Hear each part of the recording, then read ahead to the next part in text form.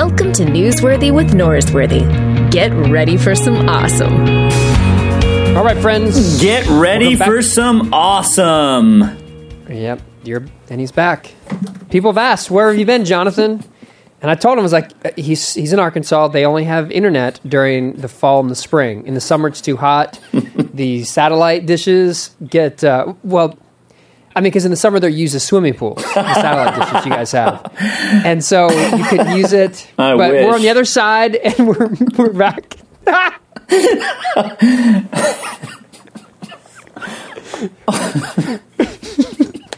Do you remember those big old satellite dishes? Oh, like yeah. 6 feet across? Yeah, those totally are amazing. How many of those are near you? How many do you drive by to and fro work? A couple. I passed a Tesla, though, yesterday. And Really? yeah, on the road that I grew up on. It's like, oh How my. many charging stations are Yeah, they're host. It's totally a status thing. They've got their own charging station because there's not a single. There's nobody else driving a Tesla. Okay. All right. Summertime in Arkansas. Your first one back. And how was it? It was hot. It was really hot. I feel like you're setting up something here. No, I don't have anything prepared. Oh yeah, it was good. I had a study break at Highland, and this is my first one to get to do at PV, and it was really good. I feel like ready to go. Read a ton. Yeah, and then we're remodeling my old house still, so Wow. it's been a full summer. When you were at Highland, we did the Christians Make the Best Atheist series, and Study Break went to Greece. Mm-hmm. I feel like we should do Christians Make the Best Atheist Part 2, and we'll go to, like, Italy this time. Okay. It was fun. That was so much fun. I completely agree. So Just do the Roman gods instead. You think anybody at Westover would be like, hey, this feels familiar. I know that people that forget sermon stuff like 3 months later, but I think they might. I think it's honestly 3 years. I think 3 years, it's fair game. Now, I have some stories that I've told more than that. Actually, I have a story that I've told within 6 months, and then I go to my lunch group, and I'm talking about an idea. I go, oh, yeah, it's like the story I told. And they're like, what story? And I go, well, this one. Yeah, I've never heard it before. And I was like, okay, I guess I'm telling it again. So my associate preacher at Highland, Zane, he would get so mad because I would tell a story like 2 years later, and people would, laugh or respond or whatever, and he would be like, "Come on, you guys don't remember, you bunch of sheep? He's reusing the story." And I think the only people that pay attention are preachers. Yeah, no, I don't think so. I think it's fair game. So, like I said, Christians Make the Best Atheist Part 2, Italy. Part 3, I guess we'll do one in the Polynesian islands somewhere. For some reason. Yeah, there are. And then, I don't know. I mean, there's got to be atheists in, I don't know, the Bahamas. And Bahamas? Yeah, that's a hard... Didn't mean to bring that up in the wake of the hurricane. Oh, yeah. Well... People are used to your jokes being a natural disaster, so it's just kind of on point. That was quick. Yeah, Touche. That's what I'm here for. That is what I'm here for. Well, Johnny, it's good to have you back. There was I saw somewhere on the internet that there was a assumption that you're holding out for more pay, but I want everyone to know for any pay. For any pay. No, I pay you in feed, so I give you feed that you can use for your pigs or your. I would take that. This is totally non-reimbursed. This is just helping a friend, a poor friend, and I, even helping doing the sponsorships. Okay, I thought about bringing my own sponsorships in. See, there's your internet. It just cut out again because I think someone's swimming in it. Okay, what I think we should do now: swimming in the satellite. That's the end of the episode. We've got a mailbag. We've got to get through. We've got a handful of questions that we're going to work through, Johnny. And I'm assuming you do this? Yeah, I'm assuming you brought me on to keep the kind of orthodox perspective.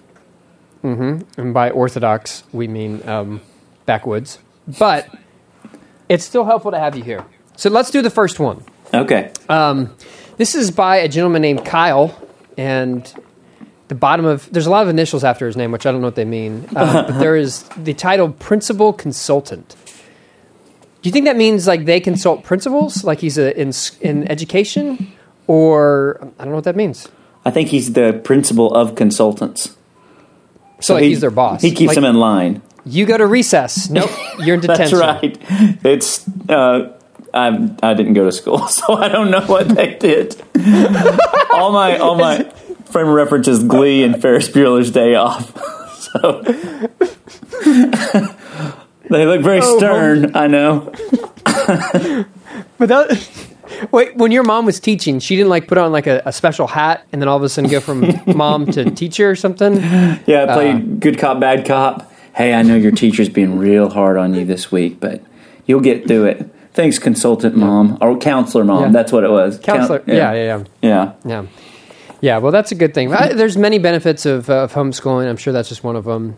I mean, obviously, if you have a teacher hitting on a student with homeschooling, it's even really weird. But, I mean, I'm not saying that because you're from Arkansas. I'm just saying that would be weird. It's weird anyway. People shouldn't do that. But nevertheless, Kyle, the principal consultant, I'm guessing he's in the medical field based on some of these initials. That's my final answer. Okay. This is a long one, but as the consultant of all principals, we should expect a very thorough question. So here it is, or at least most of it. I have a question for your, quote, mailbag. Why do you put mailbag in quotations? I feel like that's kind of, I don't understand that. Anyway, here it is. I grew up in a conservative Church of Christ home and was steeped in the idea of sola scriptura. Jonathan, what does the phrase sola scriptura mean? Only Scripture. Scripture alone. And it comes from who? Luther. There you go. Trying to cut through all the traditions. Now, as you know, this is the idea of looking to and only to the Bible for guidance on how we build our doctrine and theology. A year ago, I left our CFC for the Episcopal Church for many reasons. Now, side note, Jonathan, I don't know if you know this, but as of Sunday, I, myself, Luke Norsworthy, have been deemed an honorary Episcopalian. They came across the street. My good friend Merrill came across the street as a way to say thank you for hosting the ordination of the Episcopal, new bishop in Texas, or one of them. They came over, brought me and Scott Warren, a guy I worked with, a Book of Common Prayers with our name and honorary Episcopalian engraved on it. Pretty special. So I'm perfectly suited as an honorary Episcopalian to answer this question. Okay, so he quickly learned, this is Kyle, the principal of consultants, quickly learned the Wesleyan quadrilateral, or Methodist quadrilateral, and the Anglican three-legged stool as basis for theological and doctrinal development. Now, Jonathan, can you break that down? What the four parts of the Wesleyan quadrilateral is? Well, actually, reason and experience, and what would the third one be? Or the Scriptures? Well, no. So the fourth one. What would the fourth one be? Bible, reason, experience, and tradition? Tradition, history, I believe. I feel like we could probably Google this right now. But it's basically the idea that Scripture alone, not just sola scriptura, makes a decision, but it's that we're influenced by all these other things. Yeah. Now, I think the critique of sola scriptura is that everyone is using our experience, our reason, our tradition as part of our interpretive process, whether we want to admit it or not. Yeah. And the critique of sola scriptura would be that it's not biblical. How is it not biblical, Jonathan? Okay, think about Acts 8. Churches of Christ, we're big on the book of Acts. The Ethiopian eunuch, who when we get to heaven will be like, I was also a royal treasurer. Why couldn't you call me that? But that's so true. He's riding along in his chariot, and the Holy Spirit sends Philip to do a high-speed Bible study. And the question he asks is, how can I understand this? So we've had that idea that the Bible is clear, and if you just dropped a New Testament down in any place in the world, they would open it up, and they would suspiciously create an assembly that looks like it's from the 1960s in Texas. Basically, the idea was our reason and our tradition, our lenses were so thick, we could not see that what we were actually reading in the Bible, we were putting there. Yeah, yeah. And so the Bible actually talks about reading the Bible alongside somebody else, not just on your own, somebody to help you kind of think through what it means, a bigger picture it's telling, those kind of things. Yep. Yeah, and you obviously have the story as well of Peter up in Joppa, who has the dream about the unclean sheet that comes down with all the unclean animals. And this would have been, again, scripture for him. He has an experience. He witnesses the work of the Holy Spirit in the lives of the Gentiles, which is kind of the point of the dream. And then he has scripture. Then all of a sudden, he rereads scripture in light of his experience and uses reason. And obviously it's very short-term history, but is what's happened over the last few years or few days or weeks with the Gentiles. All those things are used in Peter's experience to some degree. And so, it's not biblical. Okay, back to the question. This 3 or 4 pronged approach argue, here it is, Scripture, tradition, and reason, and the Wesleyan add Christian experience. Okay, there you go, Scripture, tradition, experience. Yeah, we're pretty close. Produce a more balanced formation of theology and doctrine. As a lifelong Sola Scriptura, this was mind-blowing and immediately illuminated all the problems that I'd seen over my years in the Church of Christ, non-denominational. He's throwing shade at Churches of Christ, saying that we're non-denominational denomination. Come on now. What? That is not a very principle thing to do. There's not a lot of... You know what principle that is? That's the principle of being rude, okay? Sorry, Kyle. It also illuminated many of other problems I'd seen. Okay, let's face it. This is a long question. I believe one of the reasons that churches are dying is because of our 2,000-year-old Scripture alone can only be stretched in so many different ways to work for the cultural needs of the day before it loses elasticity and breaks, but that statement alone is heretical to many. I'd love to talk to you, or I'd love for you to talk about these different views and how Sola Scriptura churches can learn from these different perspectives. I think what he's trying to say, or I don't know what he's trying to say. What I would want to say is that I think Sola Scriptura has helped move past some of the short-sightedness of what was happening in the church 500 years ago. It's been helpful, but like you and I just discussed, it doesn't paint the full picture of how God works in our life. Now, I think that Scripture is the leg that we should lean on heaviest to some degree. Yeah, wouldn't like Wesley have said that? Or I mean, N.T. Wright would. N.T. Wright, I feel like would. Wesley, Tom Wright, Luke Norsley, all of us say this. One of these things is not like the other. I know, Wesley's dead. But yeah, so it would be the one that you prioritize. But obviously, there's a lot more going on with just how we understand things. So, Chesterton has that line about tradition is the democracy of the dead. I think that's a good way to think about tradition. They get a vote.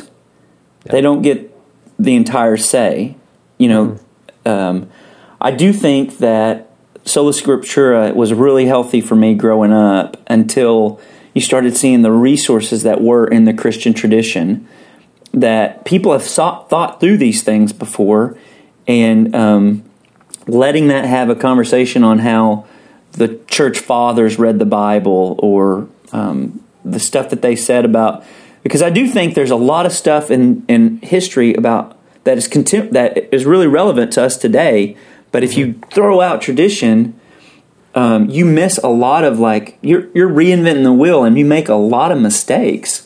How would you differentiate the short-sightedness of tradition that makes us feel encumbered, like we have to do this because this is the tradition, and letting the wisdom of those who've gone before us speak to us? Let the great cloud of witness over the last 2,000 years have a voice in how we're understanding today. Like, how would you say, okay, obviously the abuses of tradition is over here, but this is the beauty of tradition? Oh, well, I do think it's kind of, what's the terminology? A living tradition. It's in negotiation with the present and also the future, God's good future. So, a Christian should never say, Christians of all people in the world should recognize that God can always do a new thing, like that Acts 10 story that you just told. I taught that today in our Senior Saints Bible class, and I said, if I was Peter, I wouldn't do it. I believe the Bible too much to obey God. And I think Christians, if we're going to keep Acts, especially Church of Christ people, if we're going to keep Acts at the center, then one of the things we got to realize is in Acts, the greatest enemy of the church for a season was tradition. You know what I mean? Yeah. Yeah, I mean, I think that's a great reminder. This past week I went somewhere. You might notice a difference, but I just went to Brian Zahn's prayer school. And because you skipped it at Pepperdine. No, come on now. I feel like if I went to part for multiple, it counts as one. Nevertheless, but Brian Zahn's statement that I don't know if he came up with it, but I've heard him say it the most. But the idea that Christianity is not a created religion, it's an inherited one. It's passed down to us. That's right. And I think it's nice to always couch what we're doing as like we're not the first ones. And to have humility to know that the great cloud of witnesses existed before our time and that they need to have a voice in it. So, okay. I think we got that one consulted on. We got it pretty solid. Okay. This next one is from a gentleman named Mason, whose phone number is underneath his name. Do you think we should list out his phone number in case anyone wants to follow up on it? I think that's a very Luke Norsworthy thing to do. Does that answer your question? It's in character. Okay. Mason, who's... how about this? If you leave a really great review on Amazon for my book, I will send you Mason's phone number. That's the deal. If you go buy a new copy of the book, leave a glowing review, and in the bottom say, I want Mason's phone number, I'll send it to you. Okay. Now, and Jonathan, this is going to be a tough one for you to hear. It's going to be really hard for you to hear this one. But the question is, why is or isn't Calvinism wrong? Jonathan, as the resident Calvinist on the show, I know it's hard for you even to confront the possibility that Calvinism could be wrong. Yeah. But why is or isn't Calvinism wrong? Oh, man, I am not a Calvinist, so I have no invested interest. For now. Well, I mean, who knows what God's up to? Everything's forward. Let's do this. Let's do rapid fire. Say one nice thing about Calvinism. Tim Keller. Okay. There's one nice person in Calvinism, according to Jonathan Storment. His name is Timothy Keller. Okay, I'll do it for real. I love the language they use about God. Let's make much of God. This is all about God and God's glory. It is not about, in a world of megachurch pastors and, celebrity pastors, it pushes against that. I do appreciate, especially Keller, on, I think they have a language for human evil that rings true to my experience, that even the good stuff that I do is tainted by wanting other people to think well of me, and there is something that that rings true to me. Yeah, that's good. One of the things that you don't see on Preachers and Sneakers, the beloved Instagram page, which decries some of the materialism that is prevalent in the Protestant clergy, you don't see a lot of Calvinists on that. You're not going to see Calvinists up there, I don't think. Yeah. Now that's like on your bucket list to be on that, isn't it? I mean, talent respects talent. No, I don't. I would never wear shoes that cost that much, especially even if I did have a pair of very nice shoes, I wouldn't wear them on a stage at church. I think that's immoral for me to do that. Nevertheless, why is or isn't Calvinism wrong? Here's my brief answer. And again, let's go back to Brian Zahn. His line about Calvinism is that it is the best succinct theological system that we have about God. The only problem is it's wrong. Yeah. I think Calvinism does a great job of creating a nice, cohesive, systematized view of the divine. The problem is I don't think the divine fits within systemized boxes that we create for the divine. I think Calvinism is a great introduction to faith, but the more that you walk in, you realize that they are trying to sell you a meal that they actually would never want to stomach. And I think the Calvinists that I know would never be the frozen chosen who don't believe that their actions actually make a difference.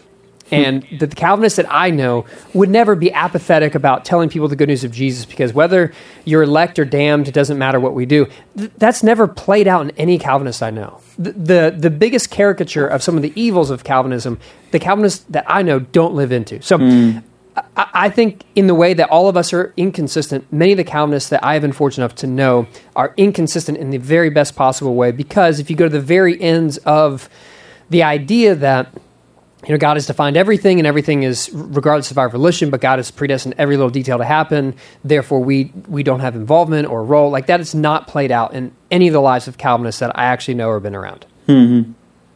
Yeah. I think for a season, there's this, when I first heard, for example, John Piper at Passion, when I was 22, it was, man, this guy makes a lot of sense, and don't waste your life, and those kind of things were compelling. But I do think, okay, so the quadrilateral thing that we just answered for Kyle, the principal consultant, do you think Calvinism puts more weight on reason? Like needing it to make sense? Well, Calvinists are, while their read of Scripture might not be the same way I do, I think they would be closer to, Scripture in the way they interpret it to being the heaviest of legs. But I think a lot of it is obviously an attempt to make a rational argument for who God is and how all this fits together and to make a nice cohesive piece. So yeah, I would say that is definitely a big part of it. I have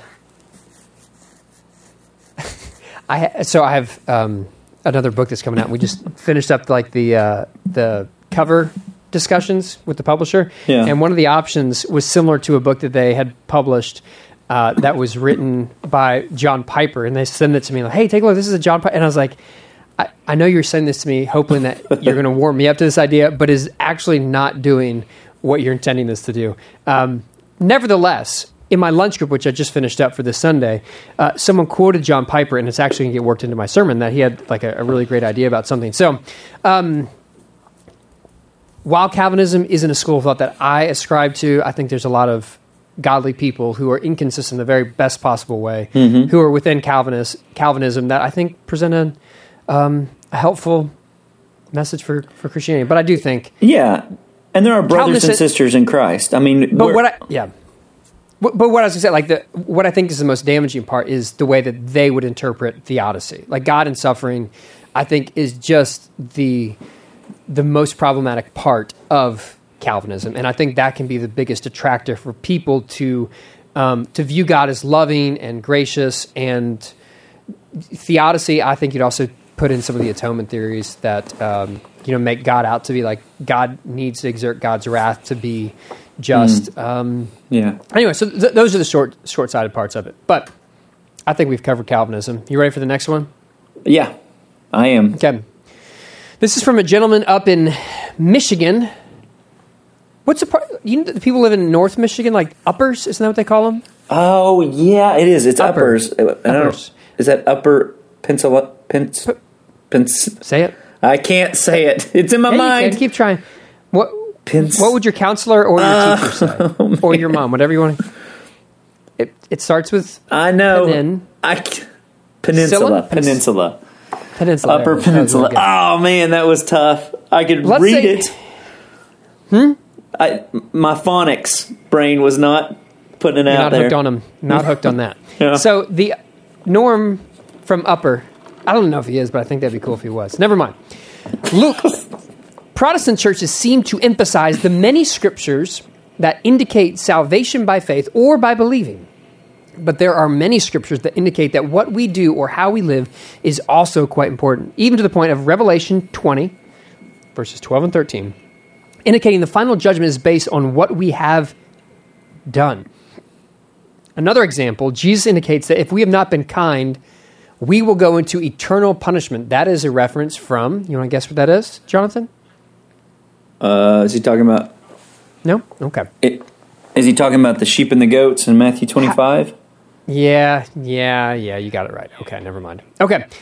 How will our lifestyle or established character impact our situation in the age to come? Thank you, Norm from Michigan.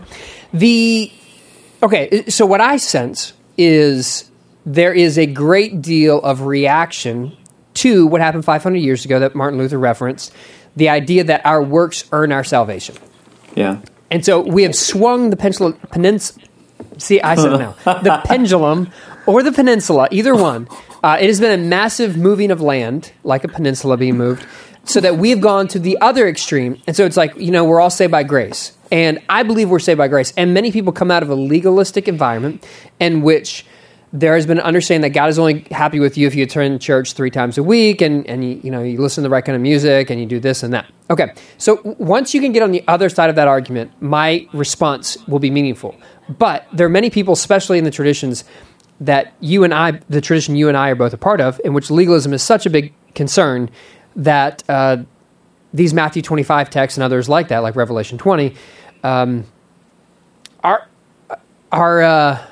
hard to stomach, because all we think of is, I've got to do good enough for God to like me, or for me to be good with God. But I think even Tom Wright does this in, maybe it's After You Believe, but the idea that like what you do really matters. Yeah. That it carries significance, that it's not as though you say a prayer and then all of a sudden you're good with God, but it's that God genuinely cares how you live your life.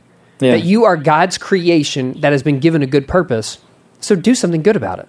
You've read Divine Conspiracy by Dallas Willard, right? Oh, yeah. Yeah. Chapter 2, Gospels of Sin Management. Yeah. Yep. I love that book. That was a game changer for me, and that chapter in particular was a game changer. How so? Why? There's one group of people that says we got to fix the world, and there's another group of people that says it's all about personal salvation, neither group are really interested in being apprentices of Jesus. That Jesus actually thinks he can make you like him.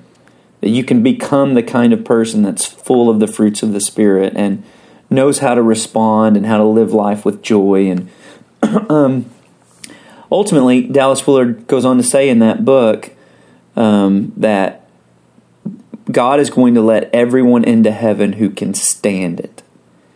And that little sentence has resolved the tension that Norm from Michigan is bringing up. Okay, God lets into heaven everyone who can stand it. Yeah, explain that. He goes on to say, but standing it might not be as easy as some of those bitter, lust-filled, hate-ridden Christians who get their conversation talking points from the newspaper or their recent political battles. Standing it might be a lot more difficult. I've often wondered, and this is off the top of my head, so the quote is a little bit loose, but I've often wondered how useful those people would be, how much joy they would find standing in the unrestrained fullness of God. That basically, so in other words, the metaphor I always use is God's going to let, if you're a racist, God will let you into heaven. You just won't like it. Because there are going to be people from every tribe and every tongue. A brown-skinned man is going to be sitting on the throne of the universe. That basically you're practicing now to be the kind of person that belongs in heaven. You are saved. You don't have to work for anything. It's all grace. Even the fact that, Dallas Willard goes on to say, people think that, horrible people burn grace. He said, no, not true. Saints go through grace like jet fuel. That's good. They're burning it because they're becoming this kind of person. It's the fuel to become the kind of person God wants you to be forever.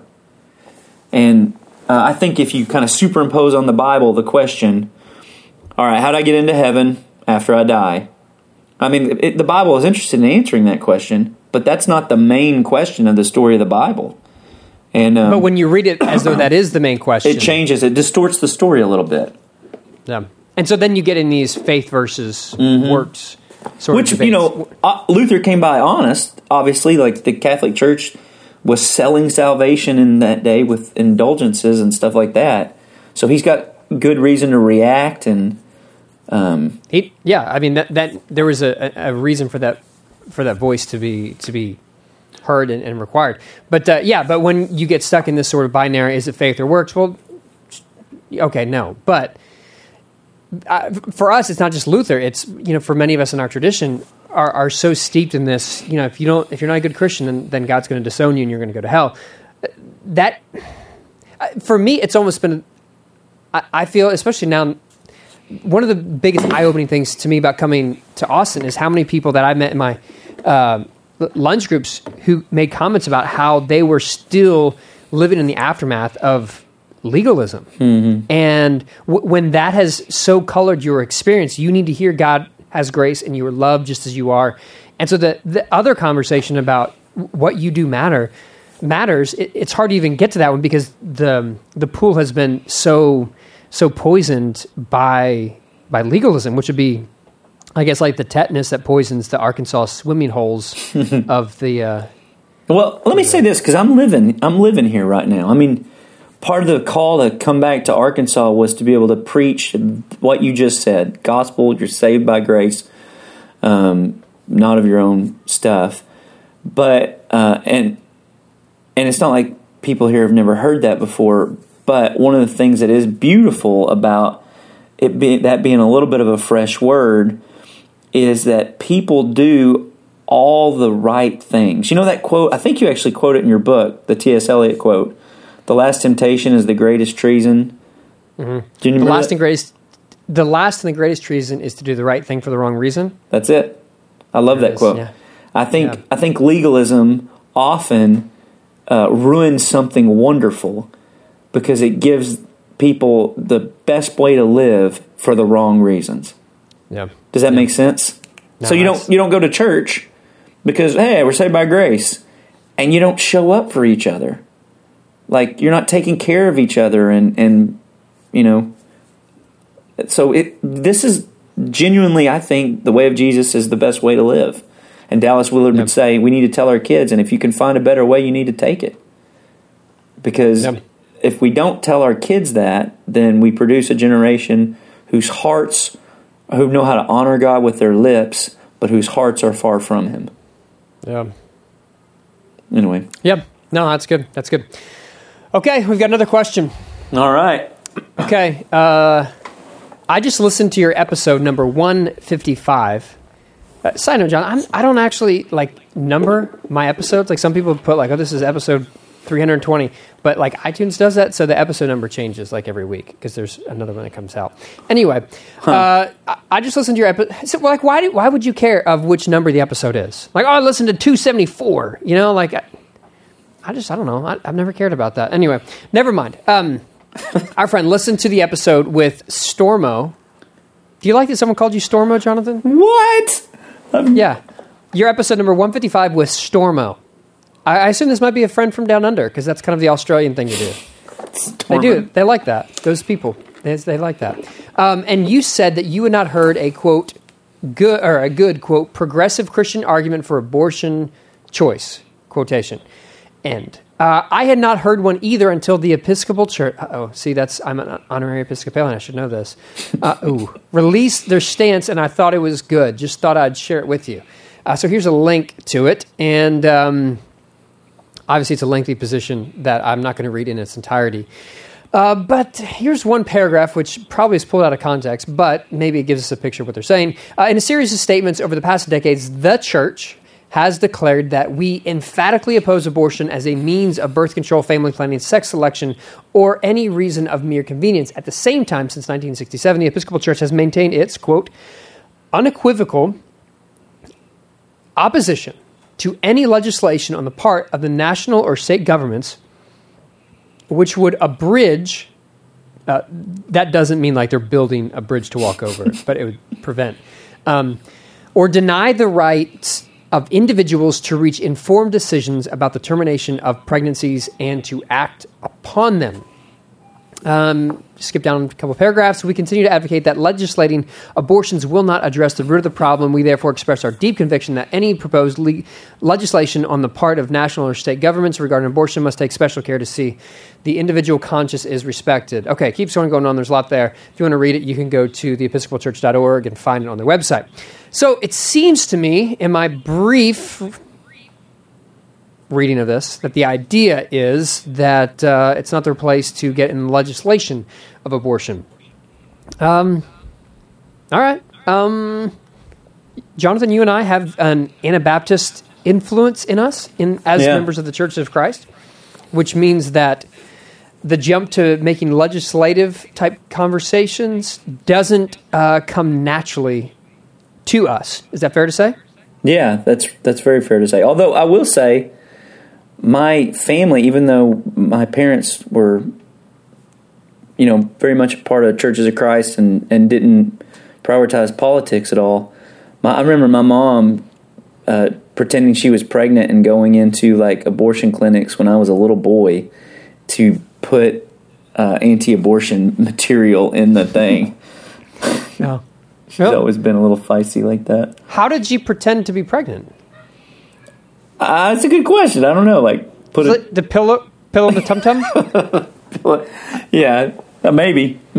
Yeah. Whatever. Sometimes you got to do what you got to do. Now, okay. So if the argument is we don't feel like it's that they don't want to work against legislation to change, making it not legal. I mean, I guess that's not really. You want to do counterpoint or whatever? I would. Okay, you take the. Which side do I got? You go first. I'll just take the other one. Okay. All right. Well, I do feel uncomfortable about this. I feel like the next two guys talking about this, we should cover what God's teaching us through menopause next. But two white guys in their 30s is a very unique voice on podcasts. Real rare. It's real rare. Not a lot of those. So now we're gonna mansplain abortion. Is that it? Okay. So what it means is to. No, I think this will go over great. This will go great. We're doing good so far. Yeah. Okay, so I think if I was going to, my instincts are all there. Like, the church is the hope of the world. Don't do but I guess I would go with the slavery argument. Like, William Wilberforce, if he wouldn't have gone to legislation to make slavery illegal, then it would have always kept happening. Yep. The first time I thought of changing a perspective about voting or not voting was when I saw someone making the argument to an Anabaptist pastor who said that, yes, but you voting makes a difference on this. And that's how our country works, is that you're supposed to. And so I kind of lean towards what you're saying. Like, I think there is a place for working with legislation to be a part of the process of justice, of making the world right, and our country creates an environment where that is something you can do in a peaceful, nonviolent, civil way. And to elevate that as the goal or the only solution to how to deal with problems, I think is a bit short-sighted and out of the purview of what the church should be doing. But like you, honestly, I'm not doing a counterpoint here. I don't know. I don't know if that's something. I don't know if that's a pill I would swallow. Bad metaphor. I get that, but here would be my Anabaptist thing because I really do believe this. James Davidson Hunter wrote a book 15 years ago that is incredible called "To Change the World," and in it, have you read that book or heard of it? No. Well, his big thing is basically that we have a school on the other side of the wall, and so you're picking up. What is a school? Does that just mean like there's a family? Because I know families and schools are the same thing. Central Arkansas Christian is here, so every day I get the joy of getting to see like hundreds of kids, and they're getting out. Do of you school find yourself becoming nostalgic, or just like a little sad because you didn't have that experience? I missed out. Going to school? I missed out. I find myself trying to learn about what school is like by looking in and giving high fives. Hey, little one, what was that like? Yeah. Did you learn anything?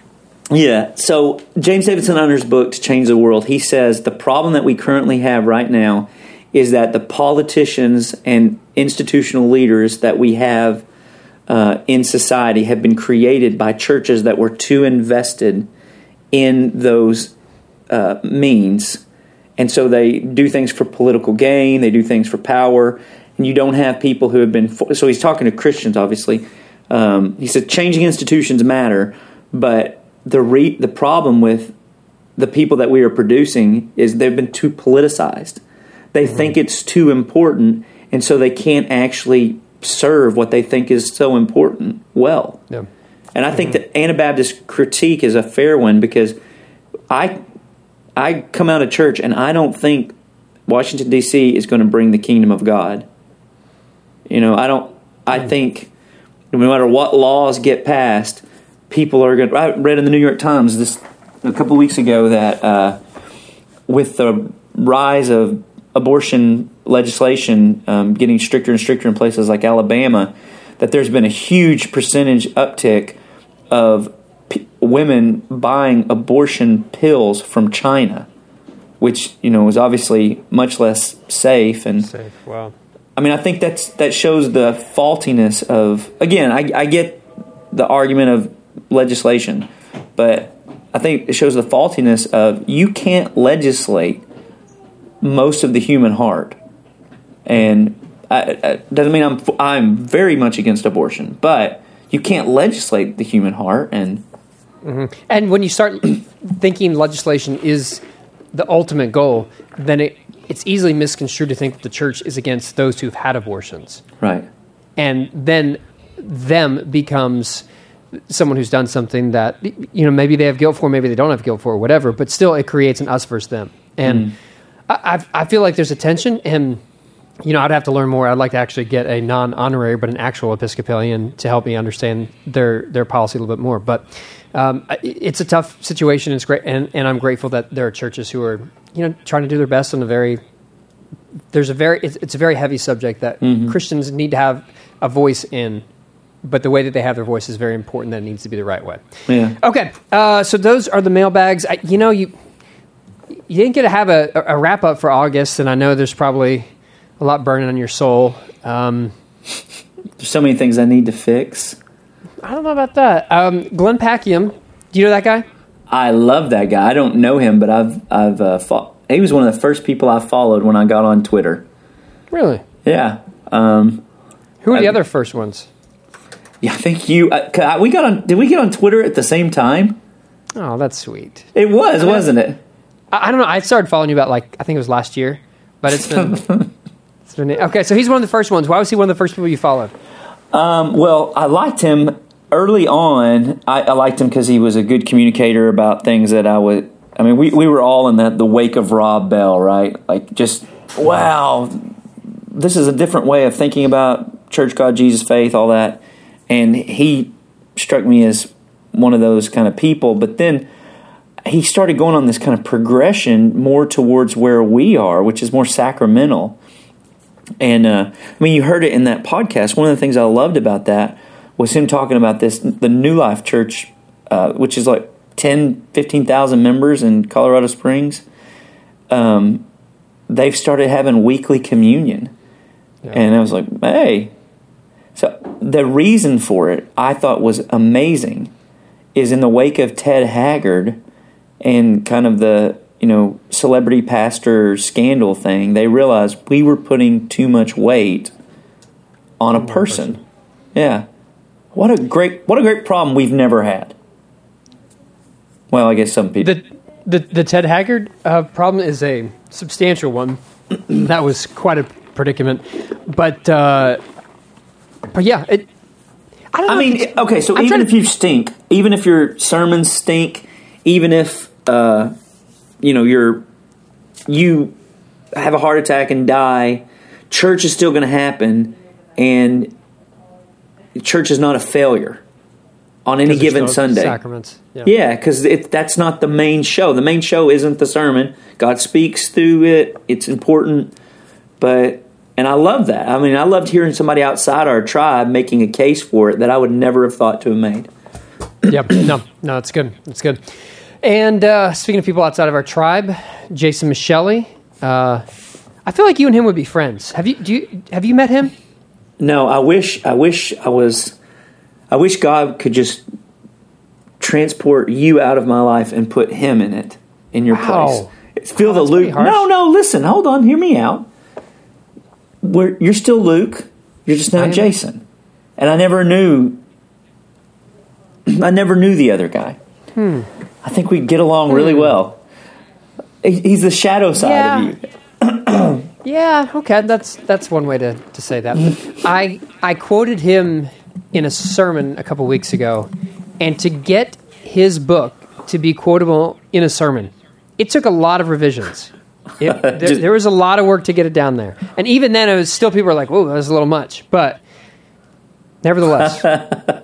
Because of like swearing or whatever? Yeah, he says the dirty words, as you would call them. Yeah. But I guess if you're Methodist, that's kind of the price you pay. I mean, you have to wear those clothes, but you get a curse in church. So, I mean, whatever. To each their own.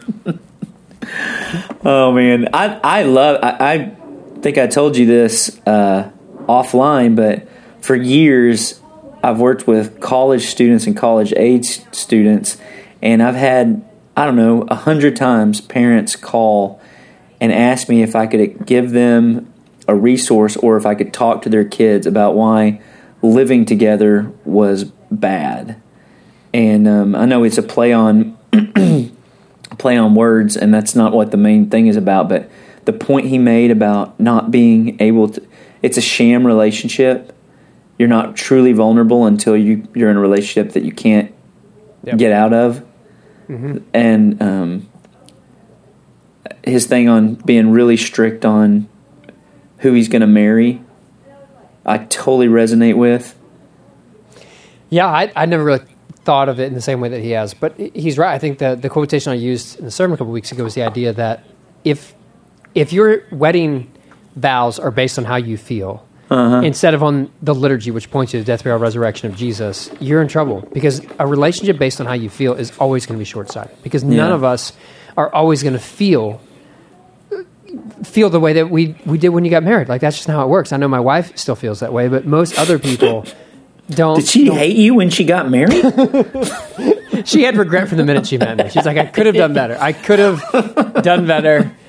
But, I'll just take one for the team. Whatever. Okay, yeah, so it's a good book. The Peanut Butter Falcon movie, which, have you seen the movie yet? No, that sounds really interesting. It's about a Down syndrome boy?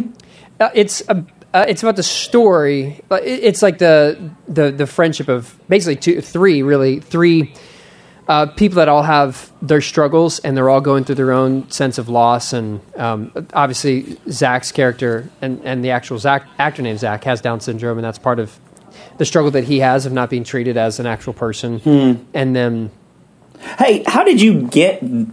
Why did they want you to do that? Is this like a Christian movie, like Fireproof or something? No, it's not Fire. I don't think Shia LaBeouf is going to be doing any Fireproof movies. No way, he's in it. Yeah, he's the other lead along with Zach, and then it's the girl who I didn't realize. You probably know this movie, but it's the 50 Shades of Grey actress. Why would I do not know that movie. I know you like that movie. Like, I know that you told me it's one of your favorites, but I have never seen those movies. Okay, but Pleasant Valley people, that is false. That is false. I tweeted something about it, and there was like a bunch of retweets from like all these like 50 Shades like Twitter feeds or something. I was like, all right, didn't see that one happening. But how did it happen? There's a publicist that they were working with who reached out to me, and he actually said, hey, there's a screening in Austin at Alamo, which is a great movie theater here, a local place, and that you go to it, a special screening. And I was like, it's during an elders meeting. So I had to skip a special screening of the movie because I got to go to an elders meeting, which is the only thing more exciting than going to a movie.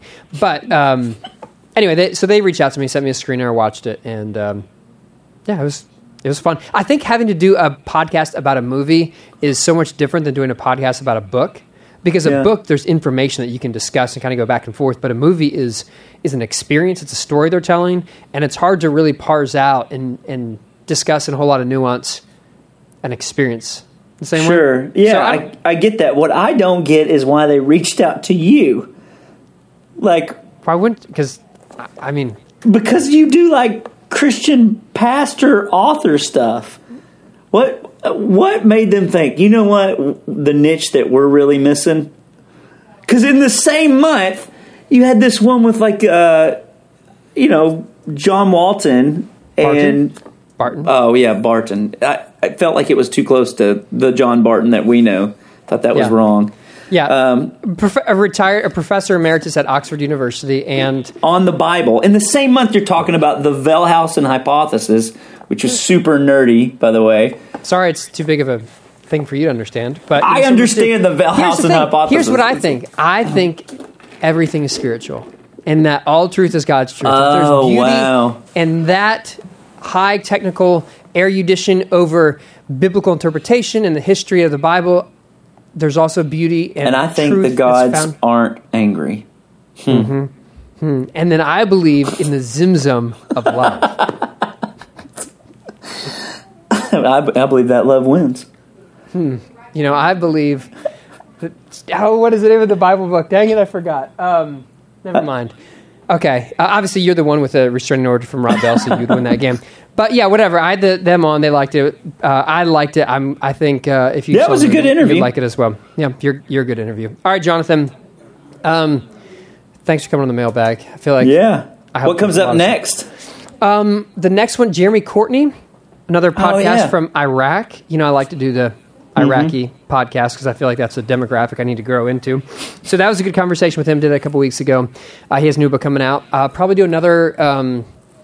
I think I'm going to do another one of something I was writing. I did one a couple weeks ago, and I think I might do another one of those coming up. And then we've got Tom Wright coming up next month. Is that for his November, that book he's releasing in November? Yeah, I forget the name of it. It's sitting over here somewhere. And then do you know a guy named Comer? Brian? What is his name? I have the book right here. Oh, it's John Mark. I have a friend named Brian Cromer. Not that guy. John Mark Comer. Oh, yeah. The Ruthless Elimination of Hurry. Anyway, so those are coming up. Cool. Richard Beck's new book is coming out, too. I think he'll need to be on the podcast. I have pre-ordered that book for the last, 3 months. It's Johnny Cash. We were going to go to his boyhood home in Arkansas together, but it never worked out. I just went by myself. So you haven't read it yet? Oh, what a jerk. Yes, Richard, if you're listening to this, would you send me the book so I can put this arrogant jerk? No, I think I just need to read it because he asked me to endorse it. I guess he didn't ask you. But oh, my goodness. Oh, that was awesome. That was well worth it. Anyway, John, it's great to have you back on. Yeah, it's good to be here. Okay. Bye-bye. See you. Thanks for checking out Newsworthy with Norsworthy. All right. Make sure to subscribe to the podcast on iTunes. You are now adjourned.